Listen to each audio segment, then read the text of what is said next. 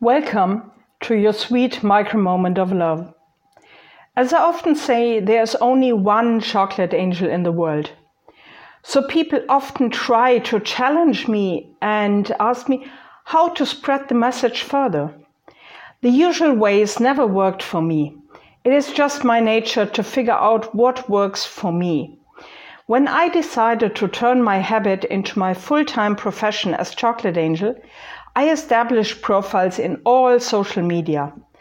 That wasn't unusual, but about 1 year later I decided to try for the first time a Facebook ad, spending about €15, a bit of a test balloon.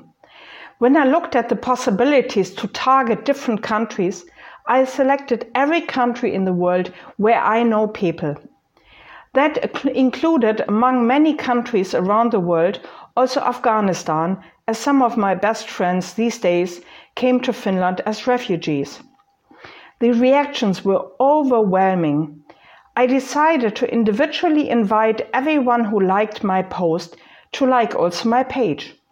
So majority of my page likes are from Afghanistan.